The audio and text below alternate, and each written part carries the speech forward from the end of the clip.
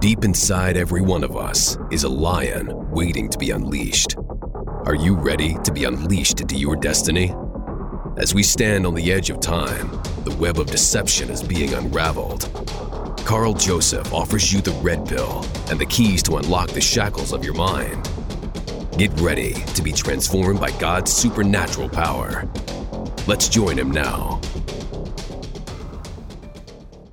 Today I'm going to talk to you, friend, about the names of God, and certainly within this theme of names, there are the names of God in English, then there's the Hebrew names of the names of God, then there's about 33 names for the Holy Spirit alone in Scripture, and finally, for Christ alone, there's 117 names for Him as well. So it's quite an extensive subject to cover in such a short broadcast. I will certainly discuss these other names at another time, so stay tuned for that, but today we'll focus directly upon the names of God the Father. Now, we no longer hold names in high esteem as humanity once did in times of antiquity. Back in the day, a name really meant something. You were granted a name by your parents because in biblical times it was arguably a prophetic expression of what the child would become or achieve in his or her lifetime. Names usually therefore identified the character or nature of the person. In the case of Adam, for example, he was given the unique role of naming all the animals according to their nature in Genesis chapter 2, 19 through 20. And some mistakenly think that God actually named the animals, but no, Adam did, and he did so based on their attributes.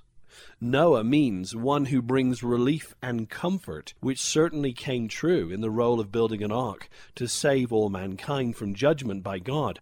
Jesus means Savior, for example. It wasn't his first name only. It means Savior, and Christ wasn't his last name either. It means Messiah, or the Anointed One. Revealing character and destiny, personal names therefore can encapsulate hopes for a child's future. Now, in biblical tradition, the task of naming a child generally fell to the mother, but could also be performed by the father on occasion, and in exceptional cases by non-parental figures or even by God himself. The naming of a child typically took place near birth in the Old Testament, and on the 8th day typically accompanying circumcision in the New Testament. When a person was given a new role or a radical change took place in his life, a new name was sometimes granted by God to indicate this new phase of his life, or his new identity, for example. So in the case of Abram, his name is a composite of Ab, which means father, and Ram, which means exalted. But the Ram may also mean the departed. Therefore, this is an apt description of the man that departed his father's house and left the land of Ur of the Chaldees in Genesis 12:1. Later, of course, Abram became Abraham, meaning father of many nations. In the case of Jacob, he became Israel after wrestling with God and with men, as Israel does in fact mean one who strives with God. But also note that Jacob means supplanter, trickster, or deceitful. In the case of Israel, the first part of the word Isra of Israel means to prevail, and it also meant great in number, which was indeed the promise given to Israel in Genesis 35:10, when God promised him, "Your name is Jacob, your name shall not be called any more Jacob, but Israel shall be your name." And he called him Israel. And God said to him, "I am God Almighty, be fruitful and multiply. A nation and a company of nations shall be of thee, and kings shall come out of your loins, and the land which I gave Abraham and Isaac, to you I will give it, and to your seed after you will I give the land."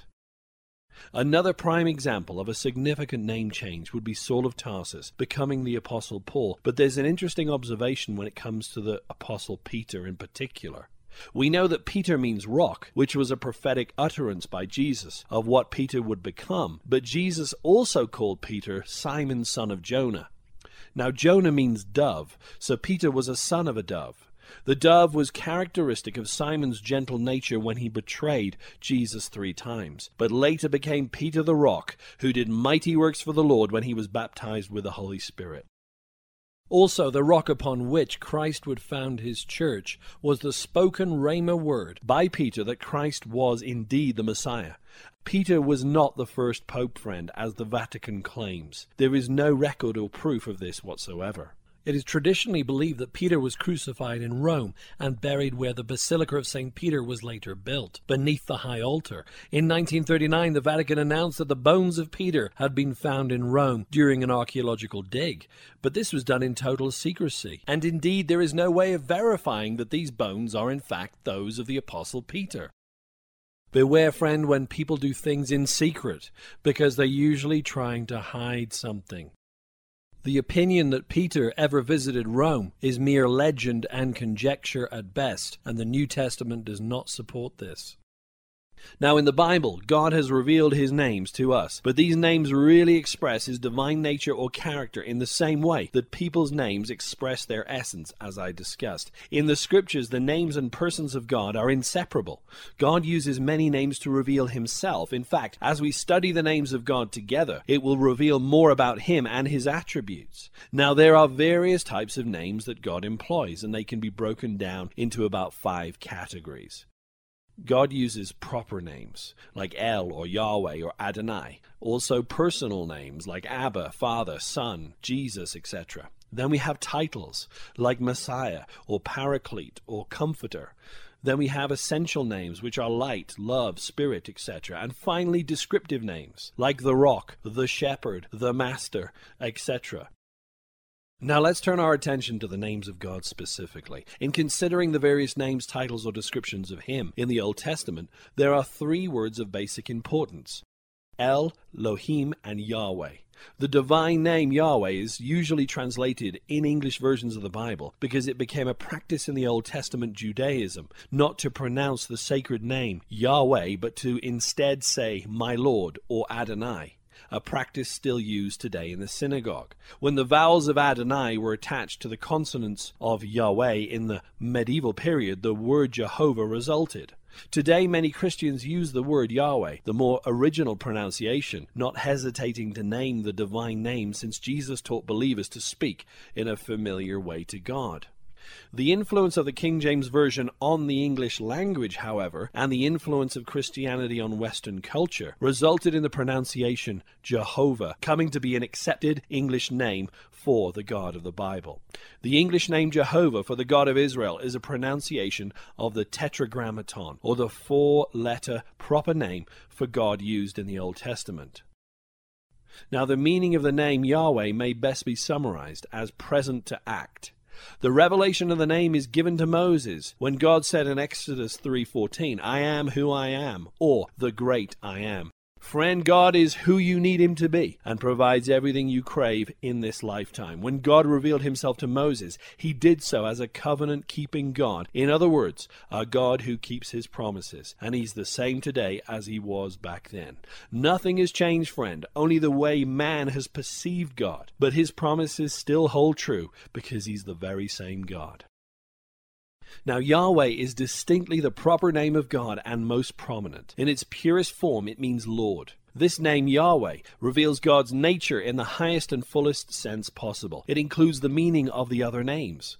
Yahweh particularly stresses the absolute faithfulness of God. It appears 6,823 times in the Old Testament, and it's used 164 times in Genesis alone. Now, oftentimes in Scripture, God would reveal himself in different forms or aspects of his benevolence, and I'm going to share them with you now. I'm going to go through the compound names of God with you right now. I want you to get a hold of this, friend. Each time God revealed himself in the Old Testament, he revealed another facet of his being and a promise that we can get a hold of today. Number 1, Jehovah Jireh. The name is translated as the Lord will provide, commemorating the provision of the ram in place of Isaac for Abraham's sacrifice.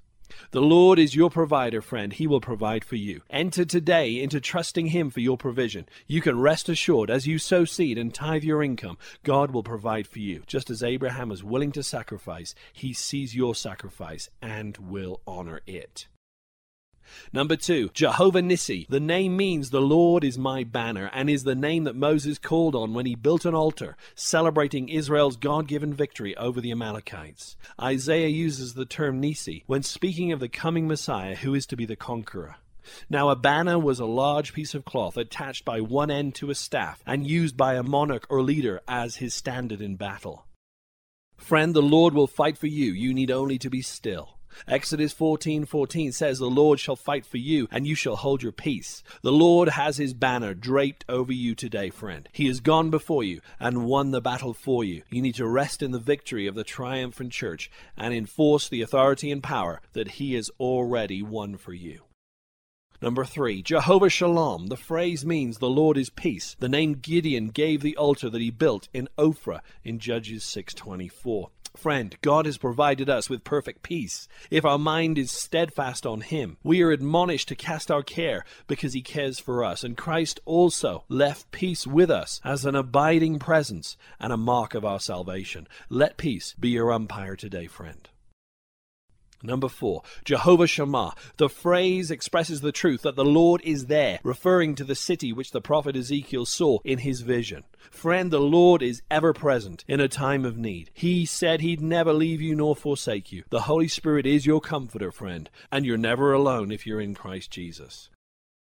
Number 5, Jehovah Sabaoth. This means the Lord of hosts, and was used in the days of David and the prophets, witnessing to the Almighty God of sovereign power who is surrounded by heavenly hosts. Right now, friend, there is an army of angels at the beck and call of the Lord. They operate as we stand on God's word. In fact, the scripture says that angels, in Psalm 103, verse 20, "Bless the Lord, you angels that excel in strength, that do his commandments, hearkening unto the voice of his word." Friend, God's hosts hearken to the spoken word of God, and they do the Lord's commands. God is the ultimate commander-in-chief of the heavenly hosts. It's a military title. It signifies that God is equal to any adversary and well able to achieve victory in any circumstance. Number 6, Jehovah Rapha, the healer, appearing in Exodus 15:26 when Israel is assured that God is their healer. He will prevent the diseases of Egypt from afflicting Israel. Although the name is only used once, God was often called upon and praised as the healing one. Friend, God has been and always will be a healing God. Number 7, Jehovah Rohi, appears in Psalm 23, where the concept of Yahweh is that he is a shepherd. He is a good shepherd who watches over the sheep. Jesus demonstrated this concept's full meaning when he, as a shepherd, gave his life for the sheep. And he is, of course, the good shepherd, and we can hear his voice. And finally, number 8, Jehovah Sidkenu. This is the name by which Messiah shall be known. The Lord is our righteousness. Friend, because we are seated in heavenly places with Christ, we too have been made righteous by the blood of the Lamb. It's not something that we have done. It's something that Jesus did for us. We just need to take a hold of it. We just need to appropriate it. Friend, I hope a deeper understanding of the names of God today helped you realize that he is all that you need in this life. God has covered every aspect of your wants and needs because he's revealed them in various forms of his names. And God gave Jesus a name that is above every name, that at the name of Jesus should bow of things in heaven and things in earth and things under the earth, and that every tongue should confess that Jesus Christ is Lord, to the glory of God the Father. Friend, I hope you enjoyed the names of God today. And, there's a lot of names out there. In fact, there are 20 major names in the Old Testament, and I only covered 8 today. But there's a whole bunch more out there. And if you want to learn more, please go to our website. That's carljosephministries.com. Click on blog, and then you'll see articles, parts 1 and 2 of the names of God. And I would urge you to check that out. If you enjoyed the broadcast and want to know a little bit more about it, you can study that in your own time. And there's also 11 additional names that are mentioned briefly in commentaries, but not at length. So that's 31 names of God in total. So check it out in your own time. You've been listening to Carl Joseph and the Lions Unchained podcast. Carl is a minister who's witnessed God's supernatural power to save, heal, and deliver. Carl is a unique researcher who investigates current affairs, societal trends, technology, cults, and end-time events, all through a biblical lens. Every Monday, new podcasts are uploaded, so stay tuned for the next opportunity to roar into victory. Check out carljosephministries.com for exciting articles, teachings, and discussion points. See you next week, and don't forget to hit the subscribe button.